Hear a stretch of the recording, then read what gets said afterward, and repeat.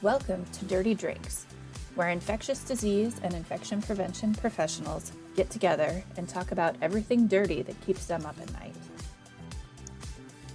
Join co-hosts Dr. Rick Starlin and Sarah Stream as they talk to other professionals about the dirty things that they think about every day.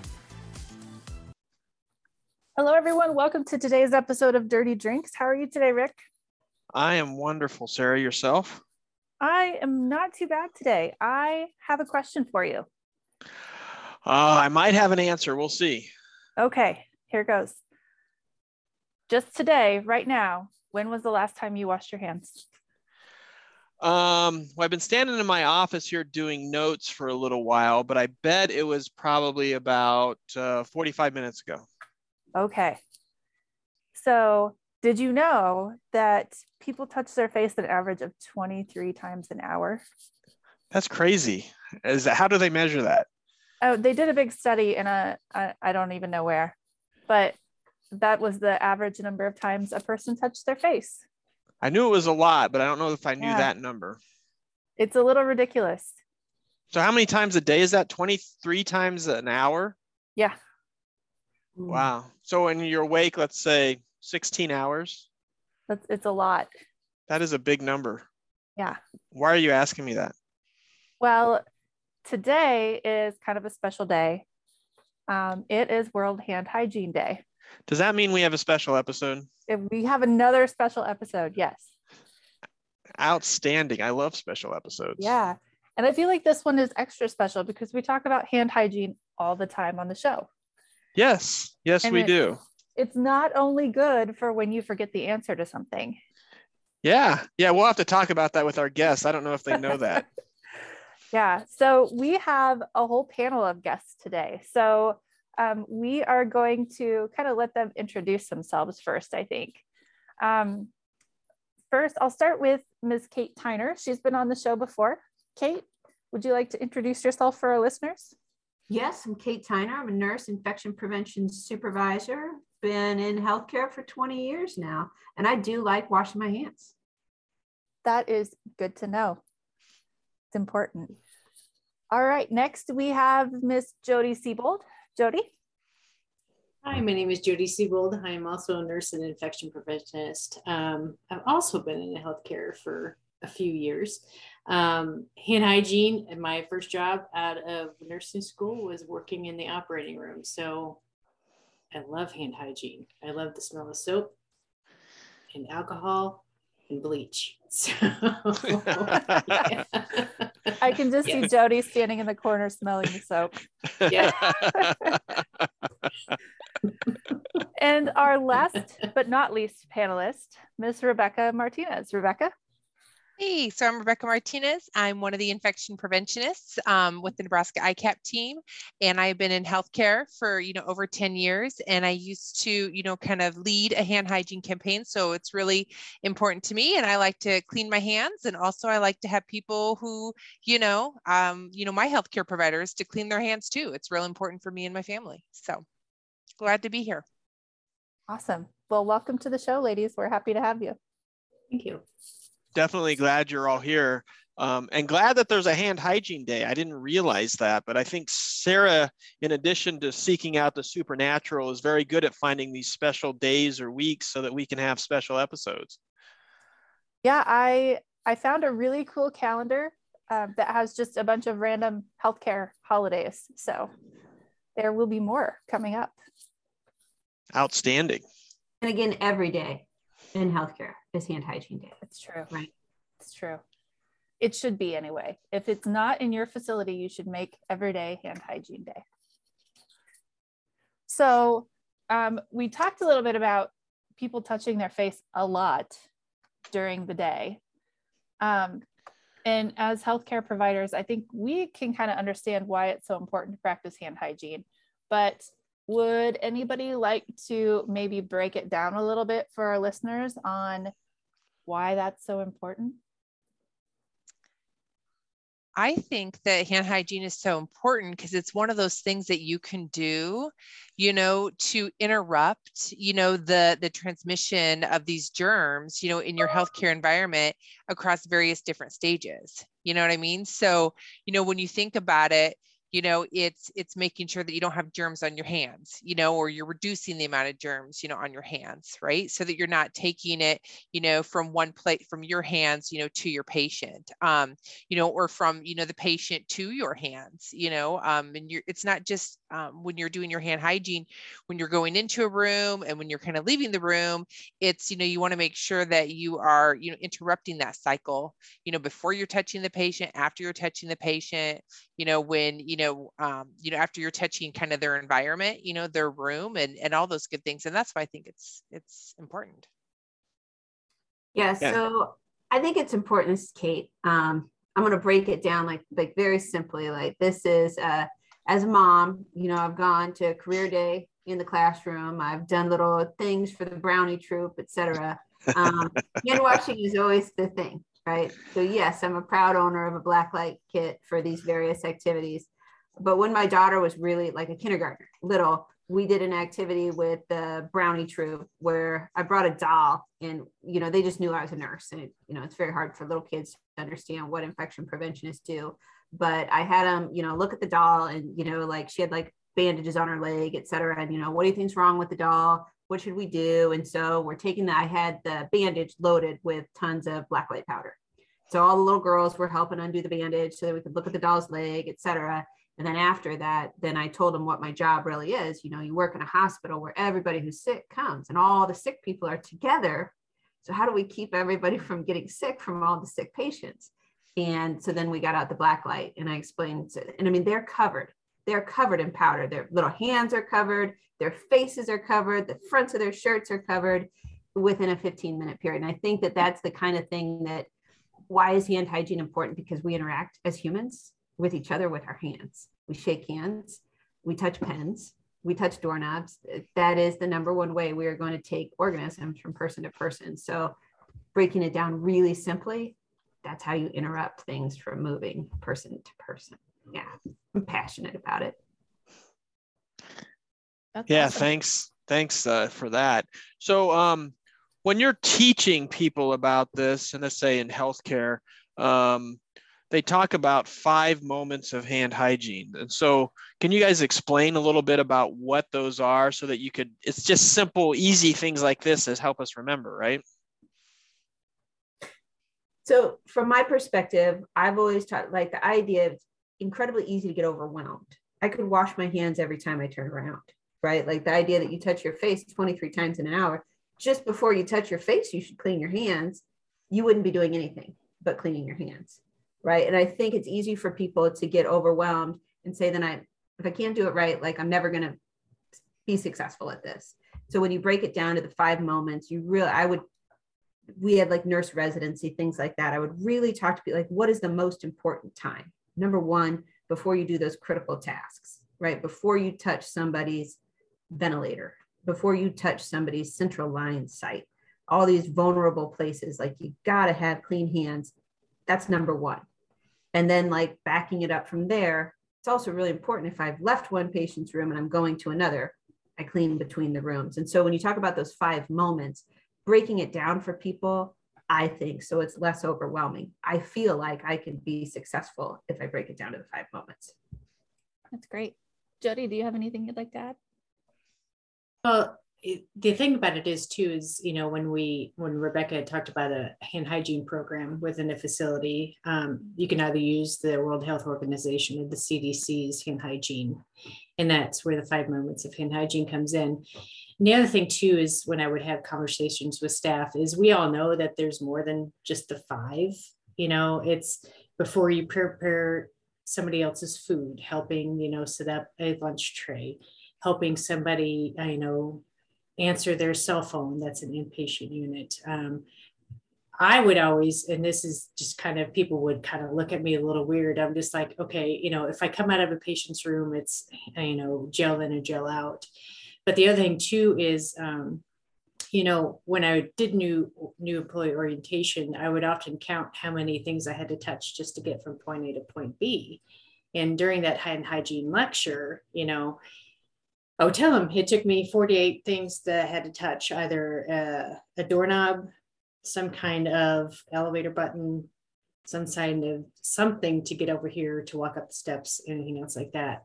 And then the other moments that I often talk about is, you know, aside from food preparation, is even before you go to the bathroom, because you have to wash it, you know, you have to touch the doorknob to get into the bathroom too. And people kind of look at me like I'm really strange. And it's like, no, you have to assume that there's a fine film of something that you don't want on every single surface. And you are bringing that surface into the environment where you're at. So it's just kind of like, you know, could you stand there and wash your hands or do alcohol hand hygiene all day? Absolutely. But you have to recognize that, you know, that's not the only thing that you're going to be doing all day. But those are critical moments. So it goes beyond just those 5 moments. And, you know, I'm often freaked out when people like bring their computer laptops into the bathroom, or, you know, thank good for iPod, you know, AirPods and the things that we have to go wireless, but still you have to touch something to put that on. So if you touch up to your ear for your AirPod, you know, you're touching your face, you're touching your hair. So, I mean, it's just multiple things. And when you start paying attention to what you touch and what other people touch, you really start to make those connections and how things can easily spread from point A to point B. And in healthcare, I remember having this conversation too, is, you know, I would have a conversation with EVS director, you know, and they're just like, well, you know, the floor, there's nothing visible on the floor. But I'm just like, you know, when you think about bags, purses, you know, people getting in and out of that bed, and then their feet are on the bed, you're touching the bed, and you're making the assumption that, you know, there's nothing pourable, splashable, sprayable on that bed, that, you know, you're necessarily going to do hand hygiene and they wear gloves. So you're touching the sheets, working on the assumption that they're clean, but they just crawled into bed with their socks on, that have been on the floor. You never know what's been on the floor. So it's more than just the things that you know, touch from a waist up. It's the things that, you know, can cross-contaminate every surface of the environment. I think like one of the important things Jody was talking about is once you start watching people, how much you learn about surface contamination and how frequently people should clean their hands. I think that was one of the most rewarding parts of being an infection preventionist, is when we would train hand hygiene champions on the inpatient units to observe for hand hygiene, because those were huge aha moments. I think it was less about truly teaching people the moments. It's they recognize when they see their colleagues be successful and fail, that they do those same things themselves. I had the same experience when I was learning to observe hand hygiene. And I think that's a really important facet of hand hygiene and infection prevention, is teaching people how to watch for it, because it increases awareness. So I personally think that's a really important part of any prevention program, is getting people on the ground involved in watching and being aware. Mm-hmm. One other challenge too, aside from, you know, frequency and learning how to watch, is the conversations that I also remember too, is, you know, people like to personalize themselves, especially if you work in an area where you have to wear like OR scrubs, where, you know, you don't get much individualization in what you get to wear, whether you wear colored scrubs based upon, you know, your profession. So really the only thing that you can turn to is, how do you adorn yourself to set yourself out from other people? Well, most people like to wear rings and have artificial nails or nail polish and all that kind of fun stuff. And in the OR, I mean, anything that is not a natural nail is considered artificial.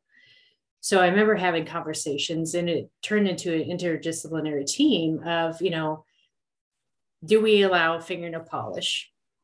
That was acceptable. That was our facility decision. However, if that if that polish is chipped, worn off, look like, you know, you stuck your hands down the garbage disposal and your nails just look unkept, that's probably going to harbor some sort of bacteria or even fungus, depending on what you're doing.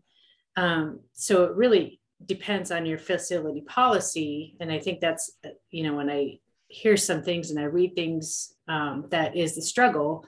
Do you allow artificial nails in like the perioperative environment, care environment? And I want to default that it's probably a hard no for some people, but then you get into the argument of, well, it's a shellac or it's a gel, it's a tape, it's a dip, and it all comes down to, if it's not your natural nail, it's considered artificial. So those are the things that I remember having conversations about. I remember specifically, and I'll share this, I fired my dentist in the office a couple of years ago, because it dawned on me one day, and I'm laying there waiting for everybody to come into the room, and, dentist office are open.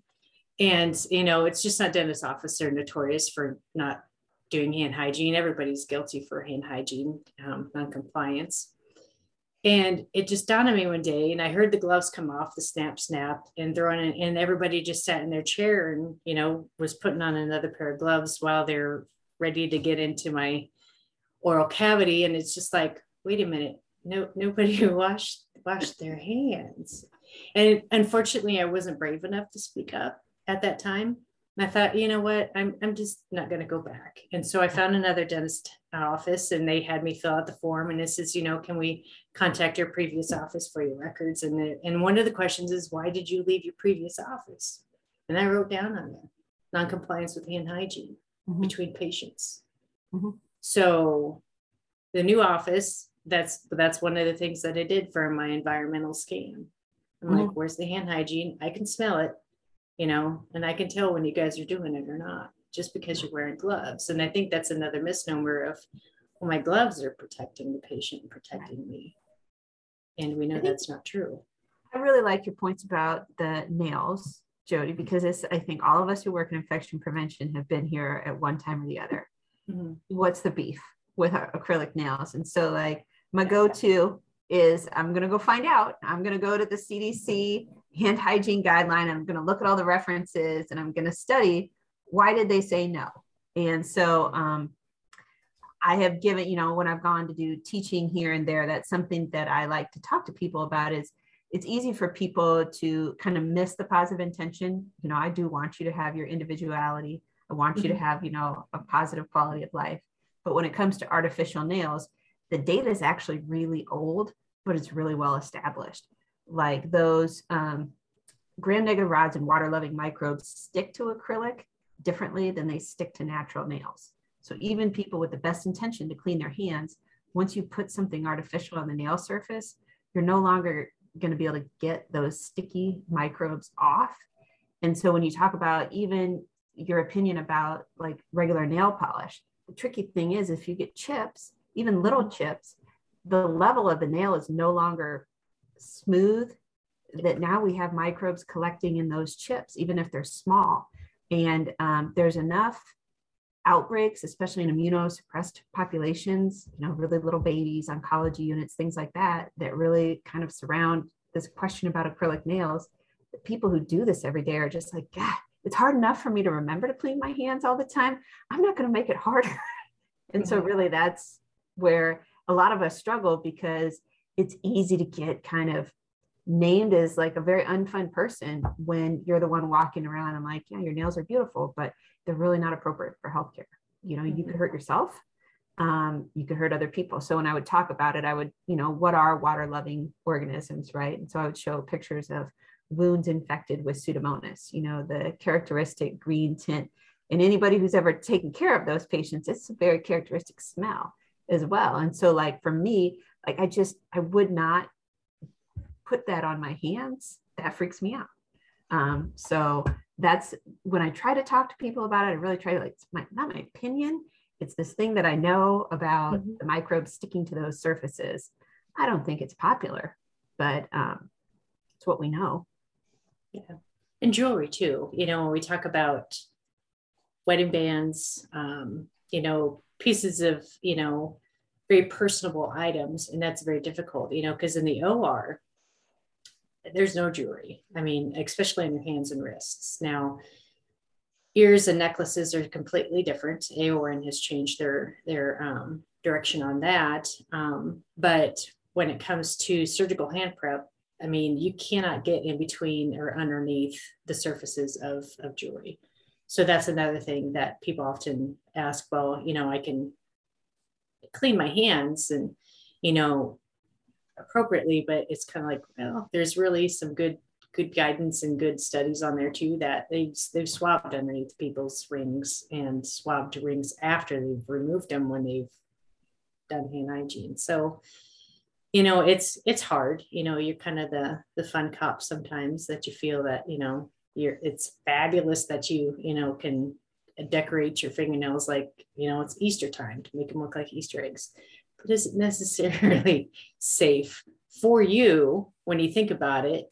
And then also for your patients, because, you know, if you're wearing gloves, you know, we've all pulled gloves out of a box, non-sterile gloves out of a box. And so we've seen visible holes. It's the holes that you can't see. And then it's the holes that could possibly incur while you're wearing gloves because of your fingernails. So with the number of fun police on this panel, I'm interested, what habits for hand hygiene, just knowing how much you all care about it, you're all very passionate about it. What habits from the hospital do you take home and like do in your personal life? Or would you teach your kids? Those kind of things. What things are important enough that you took them into the home life? I think we should start with Dr. Starlin on this one. Thanks. I was going to ask another question, but this is good for now. So, I mean, you know, at the hospital, I'm always a gel in, gel out kind of person when I go into a room or anything like that. And there's, you know, fortunate to work at places that have them in very accessible and visible places. So I find it hard to even walk by one without getting one if it feels like it's been a minute that I haven't done it. And we can talk about the differences between gel and soap and water at some point in time too, because I think that would be interesting to hear you guys' perspectives on that. At home, I have to admit, I'm not quite as vigilant of that. I don't have gel dispensers hanging on all my hallways or outside every room. So it's it's not quite the same. But obviously, I mean, I think anytime you're in the bathroom or preparing to eat, I think are key times to use hand hygiene in those situations. I will admit that if I'm not in those places and I'm sitting around watching TV in the evening, that I'll go long stretches without that at home, and I think that's probably okay for the most part. However, one thing I want you guys to comment on is that I do touch my phone a lot, which actually accompanies me to work, and so how much risk is there, I think is a little harder to quantify. I mean, I'm obviously not bringing it to another human at that point in time, but potentially exposing myself. But I'm interested in what you guys do. Yeah, I think that's a great question. So, and I think the past 2 years, I've certainly kind of upgraded, my hand hygiene and, kind of looking at all those fomites and kind of those objects that I'm interacting with, every day, both for me and my family. So what I do is, when I come home, I have my disinfectant wipes right there. When I come in through the garage, I make sure that I disinfect my phone, and I actually have a little, kind of machine, that puts some UV light on the cell phone or not, whether that's more the most effective, or not. It's just another measure that I'm trying to do to kind of keep that safe. And while that is running, I make sure that myself and my kids, that we are, washing our hands, here at the kitchen sink, and that we're using that paper towel, to make sure that, we're turning the water off. We're not just, using our already cleaned hands, to go ahead and turn off, the handle and recontaminating ourselves. So those are some things, that I do at home. I just yell at my kids to wash their hands all the time. I mean, I'm sure they think I'm the hand hygiene Nazi, but every time they come in from playing outside, or we're getting ready to cook food or using the restroom, it's really important. And we go through a lot of hand soap, and I hope they take that with them when they're out of the house. I feel like I'm going to be better at doing my phone based on what you guys said. Now you've got me. I'm big at washing as soon as I come in. Like that, like otherwise I'm not as vigilant. but as soon as I come home, that's like my first thing I want to do. I think I'm a little bit weird about it, honestly, is right to the sink. So I remember early in the pandemic, I mean, people were taking off their clothes in the garage and everything else, you know, just out of fear. I'm not sure we have to, you know, necessarily go to that extent for things, but I think we do have to realize that, you know, there is the potential to bring things home, especially if we have at-risk individuals in our house. It's something to think about, but walking and washing your hands right away, I think is a great, I tend to wash mine on the way out from the hospital. That's a thing that I've kind of started to do. And I tend to use soap and water in that situation because I feel like after 10 hours of putting gel on that I need to get that off as well. So I'm interested in you guys' thoughts on that. yeah, I've been practicing long enough. Once upon a time, there was a limit on how many times you could gel before you were required to wash. That never went away for me. I can only do hand gel probably like 3 or 4 times before I'm ready to go and wash. I feel a grit, and that's just being in healthcare for a long time. You know, it's funny, Kate, that you said, or somebody said that when you get home, you feel like you need to like wash it off. Working in dentistry, we're in the aerosol and spray and splatter all day. And it's not only on our hands. There were days when I wanted to come home and crawl into an autoclave because I just felt so like there's pieces of people's teeth in my hair. That's really gross. And I need to wash it off. So hand hygiene is important, but when you're in certain environments, I think, you know, just whole body hygiene is really important as well. I don't want to, you know, come home with people's teeth in my hair and then hug my kids. That's not a good thing to do. What I think is important is, you know, we talked about, you know, using that alcohol-based hand rub, you know, frequently, you know, that's, you know, great, you know, in most situations. Totally agree. When you come home, you're leaving the facility, making sure that you're getting that dirt and grease and grime, you know, you're rinsing that off, you know, using that soap and water, you know, with some gentle friction, you know, and kind of rinsing those germs, you know, down the drain, but also periodically throughout your day, you know, anytime that your hands are visibly soiled or questionable, or you feel that grit, you know, washing your hands with soap and water is important, in particular because the alcohol-based hand rub isn't effective, you know, against, you know, all those germs. And, you know, lately we've been seeing, you know, a little bit more of those, you know, gastrointestinal germs like norovirus, which, you know, alcohol-based hand rub isn't effective, you know, against. So we want to make sure that we're washing our hands in those situations, and the same for our like C. diff spores. The other aspect that I remember is project evaluation, you know, and everybody likes to have, because hand skincare is just as important as hand hygiene. Having worked in the OR and doing the old school scrub brush, you know, they still have the scrub brush, but now they recommend using the sponge on the other side because they recognize that it could just, especially in the wintertime, but there's people that have, you know, contact dermatitis from multitude of things, just, you know, the frequency of use. So having worked with employee health in that context with contact dermatitis for some of the products, and, you know, how those are challenges, and then approving some of those hand hygiene products that are not, you know, widespread throughout the facility, that may be unique for an individual or a group of individuals.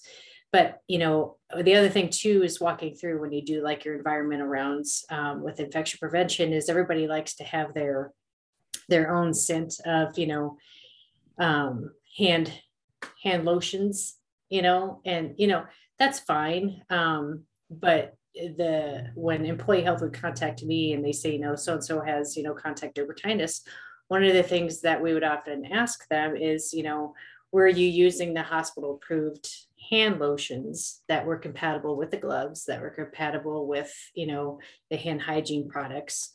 And if not, you know, was that an issue with all the fragrances that was, you know, within that Japanese blossom, you know, fragranced lotion that you had?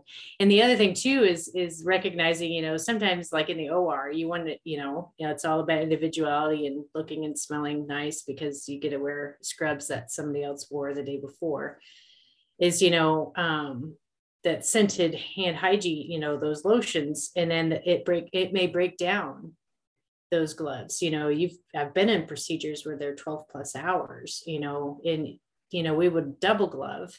But still in the context of, those little micro holes that may develop or contact dermatitis. So when you talk about a hand hygiene program, it's not only compliance with frequency and use in the different type of products, we're also talking about hand skin care. So that's also a major part of a hand hygiene program, is to offer those emollients, those lotions that are compatible with the products that are in the facility. Because, once people's skin, I mean, I've seen some pretty, I'm pretty sure everybody's seen some pretty impressive contact dermatitis or some sort of reaction just from the amount of product or just the product itself, and then trying to get that under control. And then, how do they work in the environment, or what else can they do while their hands are healing, and what's your policy on that within the facility? So those are things when we talk about hand hygiene that people often forget, is the hand skin care. That is also important.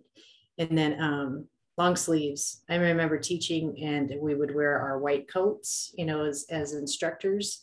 And I had like 3 or 4 coats, and the first thing I would do is just spray down the cuffs, because the cuffs, when you go from room to room, even though you're not doing direct patient care, you're just in the environment, just the bottom of your cuffs and your elbows, those coats. And when we think of your scrub jackets and just your scrubs in general, Sarah talked about being covered with stuff, wash them.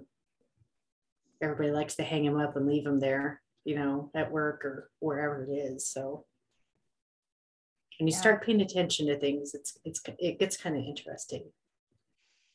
It's gross. We're going to ruin everything that everyone does by talking about hand hygiene and why it's important. Kate has a really fun, quick fact about norovirus. So, and I'm getting this from, it's a journal article literally called Norovirus, the perfect human pathogen. And if this won't make you want to wash your hands, I don't know what will. So there are up to 100 billion viral particles in a gram of norovirus infected stool. 100 billion, that's 10 to the 11th power. It's a lot of particles, and it only takes 18 or more to make a person sick. So that's why I wash my hands. That is a good reason to wash your hands. The other thing interesting about norovirus is if somebody's actually vomiting, is how far it can spread. I don't know if that article talks about it, but it's multiple feet away. So even if you don't think you're close to the person, you can certainly get exposed to norovirus. I mean, it basically almost single-handedly took down the cruise ship industry a few years ago. Right? I remember that. Mm-hmm. I remember that. They didn't have an IP on board, did they? Literally. Yep. So what we would always do in the hospital is, for our contact precautions, for our norovirus, we would always have, education, that if they're vomiting and those type things, that we want to make sure that we're using a mask, just because, it's so transmissible. I think it's one of those reasons too that infection prevention is needed in a lot of industries, right? The cruise ship, and I think that's an excellent point. But you think about daycare and schools, that things like that, it would help to have some additional personnel and assistance on board in those instances. One question that I was going to ask our panelists is that you all, I'm not going to say nothing about this, but you guys have all been doing infection prevention for a while. No comment on that. And been doing it at various facilities. And you thus have investigated outbreaks over periods of time. Do you have any examples where your main finding was maybe that hand hygiene or something with the nails or the jewelry that you guys have talked through has been the main culprit in that outbreak? I think that's a great question, Dr. Starland. And so I think whether, it came, from us, where we may or may not have worked, before, or just, nationwide, there's so much evidence out there that really points to that, that transmission of those, germs, from the hands of healthcare workers. And so, for example, the technology that we have today, which is great, we even have that technology here in Nebraska at the Nebraska Public Health Lab, we can send samples from patients, and they can do, this technology where it can look at and see if this germ is connected to this germ, by its, genetic code. And so, I can't comment, but I do believe that has been used in the past to, definitively state that these germs are related to one another. And then you could go back and look at, the healthcare workers that were maybe with patient A, patient B, and patient C, and you can see, a pattern that's pretty suggestive that the outbreak, whether it continued or not, was perpetuated by the transmission from healthcare worker to patient and such. Yeah, so we're not just blowing smoke, right? There's actually been documented evidence with these things that are recommendations, especially the nails, right? I know that there's been strong links to cases with the acrylic nails and things that Jody was talking about. So it's not just because we are anti individualization and wearing nails and jewelry. It actually is a patient safety issue, right? Correct. And I consulted on an outbreak a while ago where, that sometimes with outbreaks, there's no smoking gun, right? There's a myriad of things that are not quite right. But this was a situation where they were really concerned about surgical site infections and a traveling surgeon. And the surgeon had a team approach. They brought multiple people.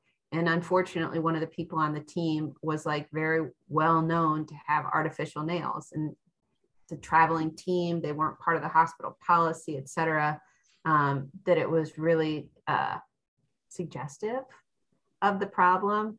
The one thing, when you talk about genotyping and whatnot, that I'm loath to have to end up doing, but usually in an outbreak, that would be something you do your rounds, you look at that list of things that's wrong. I would be scared to death to culture people's hands. The thing that you worry about is if a healthcare worker knew they were the one that caused an infection, that would be heartbreaking and potentially something that those of us who went into healthcare might not be able to live with. Would it make a person leave healthcare if they knew that? And so definitely when I'm looking at outbreaks and I would point it out in that way as a possible link, but I would be really, that would be a last ditch idea, is to have to actually culture people. That would make me really, really nervous. Hopefully people would get good compliance with, just people wanting to be part of a solution.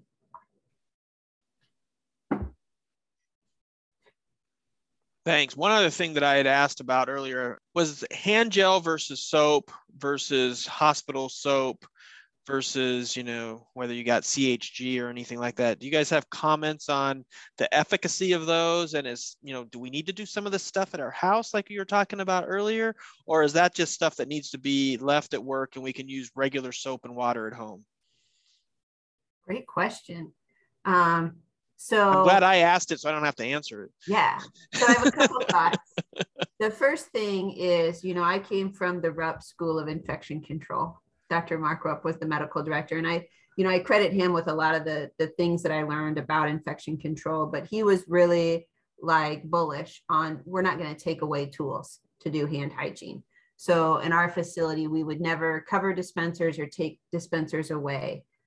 Even if we had C. diff or norovirus present. The idea, we can tell people, yes, preferentially wash your hands with soap and water, but in some situations, that's the only choice.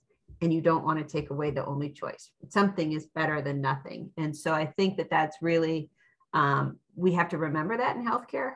We have to teach people the right way, but we can't take away tools.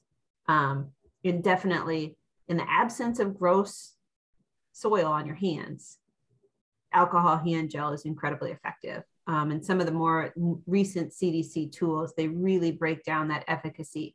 Alcohol has longer residual effect, and it's so much faster, and it's very highly effective. So that's when I was doing ICAR assessments in the early days, like 2015 to 2018, that was one of the most fun things to be able to tell facilities, is that there's great data that alcohol hand gel may be more effective than soap and water in a lot of circumstances. And so we would help people with that. And then on the final question, like, do I take it home? I'm not wild about the antimicrobial properties of soap. You know, like healthcare, we had to get rid of like CHG in our soaps, I think as of 2014 or 2015. And I think that was kind of a watershed moment that it's like, well, I don't want CHG in my toothpaste and in my soap. I think if I just wash the things away at home, I'll be good. So at home, we have disinfectant wipes for when people are sick, but in general, we're cleaners, not disinfectors at home. And I think that extends, you know, outside of, you know, in your general hospital settings, you know, regular soap and water is just as effective as your, you know, antimicrobial soap and water. So it could be, you know, less irritating for staff as well. So you could have general soap and water in your hospital in most situations.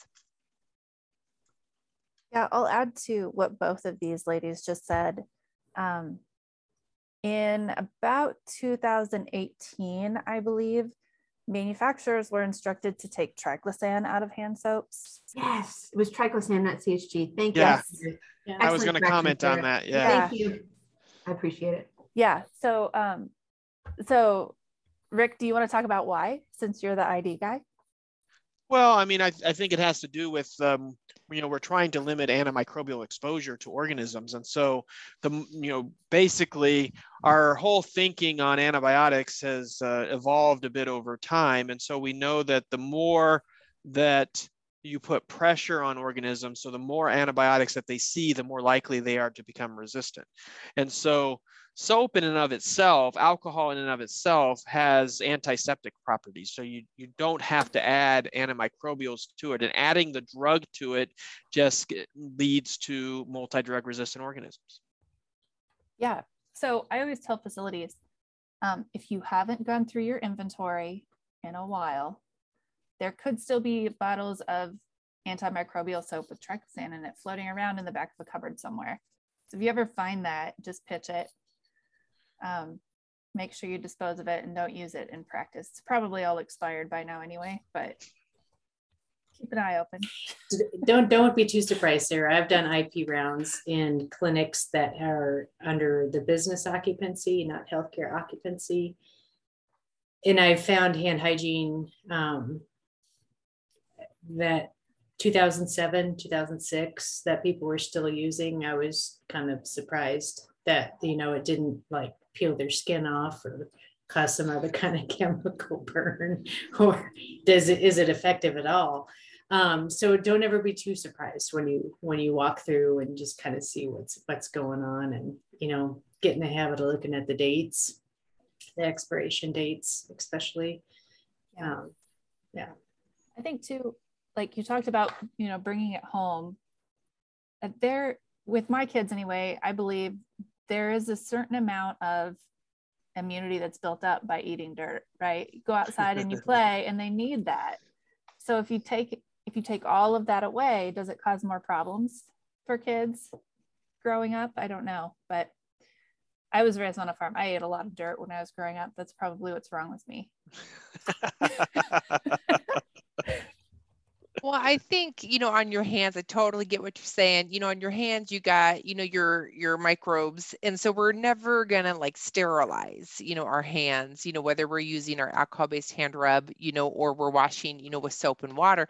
But what we want to do is we want to get those germs, you know, that can cause infection and those type things. You know, we want to rinse those off, and we want to make sure that we're using our hand rub and we're killing it, you know, making sure that we're using like a 60% or more alcohol-based hand rub and doing that. So we're not sterilizing our hands. I just think we're, you know, making sure we take those bad germs, you know, and reducing them or killing them or rinsing them off.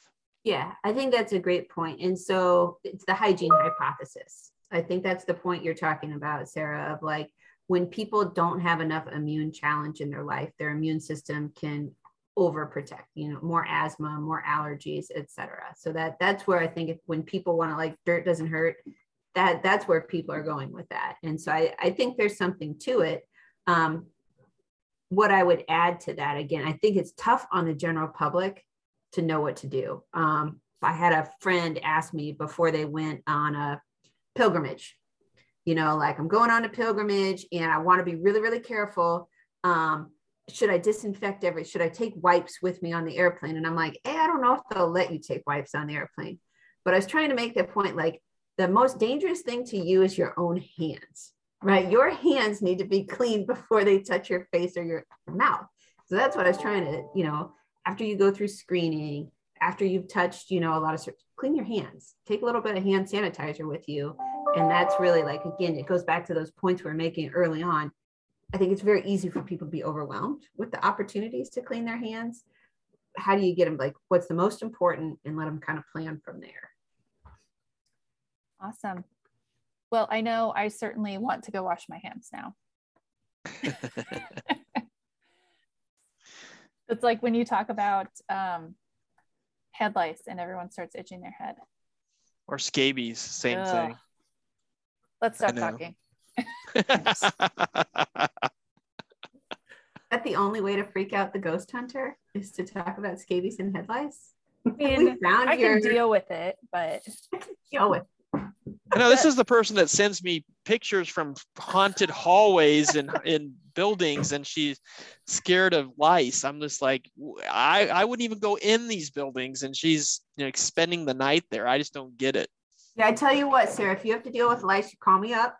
I'll help out. If I have a ghost, I'll call you. Deal. I can't deal with eyeballs either. Eyeballs freak me out.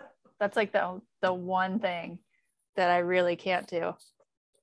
Well, that's really good, because you want to make sure, you know, if you have dirty hands, you know, you can take the dirt and the germs and the grime, you know, and put them on your eyes, and that's a form of transmission. So if you don't like eyeballs, hopefully you're not touching your eyeballs as much, and you're at reduced risk. I can't wear contacts because I can't do it. It's gross. Freaks me out. I've been doing it for, I'm not even going to say because it'll age me. But I'll add to Kate's comment that if I have a ghost, I will call you, but I will after I move out. It's not that That'll be bad. my first step. That'll be my first step. Yeah. Do you guys have any other last comments about hand hygiene? Just do it. Like, we'll use the Nike slogan. Just do it, and make sure you get all surfaces of your hands, you know, just like with my kids, you know, I learned it at their daycare, you know, top and bottom, in between, you know, you got to make sure that you get all the surfaces of your hands, including your fingernails. So I think we can send this to American Idol. That was pretty good. You have a good voice there. That was not bad. Yeah, you it's a new hand hygiene song. I have not ever heard that one. No, I learned to sing Happy Birthday to myself twice. Is that what you guys have learned? Yes, that's what I learned. Happy birthday. Yep. Make sure you're doing it for at least 20 seconds. Yep. Awesome. Well, do you guys have questions for Rick or I before we leave? Did we? You already asked me a hard one, so the next one has to go to Sarah. I think let's talk about a myth here. Does it matter the temperature of the water? Ooh, that's a good question. It does not. Very good. Just making sure that, you know, hot water can actually kind of irritate, you know, your hands a little bit more. And just like Jody talked about, you know, hand hygiene integrity.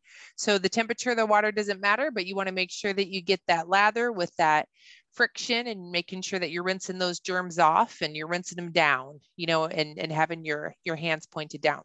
I'll footnote your temperature question. It should be comfortable.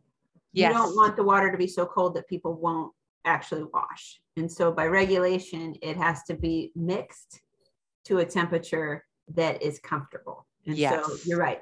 Hot water, is not necessary to kill the germs, but at a leadership level, that water has to be a comfortable temperature that won't scare people away. Absolutely. And a question I have is in medical facilities, you still have to turn off that water, right? So, I mean, you're supposed to do it with your paper towel or whatever after you've dried off your hands. But why don't we have more touchless water faucets? Doesn't that make sense? It does make sense, but the technology has been found to be kind of faulty, isn't it? That it holds water in the pipe. The certain kinds of touchless technology, there's standing water in there. And so it kind of gets at your water management because you have more water standing in pipes that's stagnant. Have you guys heard that? Yes. I think, there's kind of pros and cons as well, but I hear what you're saying. Those touchless devices can absolutely help. So, in absence of that, just making sure that you have a routine, when you're washing your hands, you're getting all surfaces and you're rinsing it off, and you just make it a habit to use that paper towel and make sure that you're, turning off that faucet. Just the more times you do it, the more time you do it the same way, and you do it as a routine, then it becomes, habit. So yeah, what about the door handle and the elevator buttons and all these things? I mean, it just grows and grows, right? Mm-hmm. Yeah. Literally. So I was just thinking about this. I just went on a road trip, and in a lot of gas station bathrooms, they only have the hand dryers. Mm-hmm. Yeah. Rebecca just made a funny face. So what are your guys' thoughts on the hand dryers? So on both questions, I think these are places where we need industry to make our jobs as healthcare workers easier. It's all fine and good to thank a healthcare worker, but please make our jobs easier, right? Like we should have technology like sinks where there's no stagnant water. They don't splash into the environment, et cetera. So that will be my plea on Hand Hygiene Day. I would really love industry to get more involved in making hand hygiene easier and safer. The trouble with dryers, and I don't know if it's resolved or not, but there's been some worry that because they create such a ballast of air, that they can actually spread some of your billions of particles of norovirus, for example. It's just a room where you don't necessarily want a lot of air blowing around. So I think last I knew it was a bit of an unresolved issue, pros and cons. So think about this with me, you guys. We're in a gas station bathroom and they have an air dryer and no paper towels at all. Is it better to dry your hands on the dryer or walk out of the bathroom with wet hands? I'll use the air dryer. I might hold my breath. I use the air dryer with my nose in my shirt like this. What happens if you're in the bathroom, using the bathroom, and you hear the air dryer come on then? Do you do the same thing? Same. Nose and shirt. I'm not lying. Do you wear like an N95 shirt? Is it like rated? I think it's smell proof. That's what I'm worried about is smell proof. So I so I'm used to turning things off with my elbow. I'm sure my elbows are filthy, but in public I use the air dryer. But the idea, that's what makes me nervous, is especially when my kids were little and they're standing right under them as I turn them on. So good thoughts. All right, so we're almost to an hour. Is there anything that we haven't talked about yet? I'm sure there are, but that's for the next episode, isn't it? I think you're right. All right, so thank you everybody for joining us for this episode of Dirty Drinks. Feel free to follow us on Twitter at dirty_drinks. And we would love to have you on as a guest to talk about what you do. Yeah, thanks for joining us. It was a great discussion. If you have any questions for our panels of experts, please reach out and we will get them answered. Thank you for joining us for today's episode. If you enjoyed this content, please share it with your friends. And don't forget to be a part of the conversation by following us at dirty_drinks on Twitter. If you would like to share your story, reach out to us through Twitter to become a guest on future episodes. We would love to meet you. Have a great week and make sure to get your fill of dirty drinks.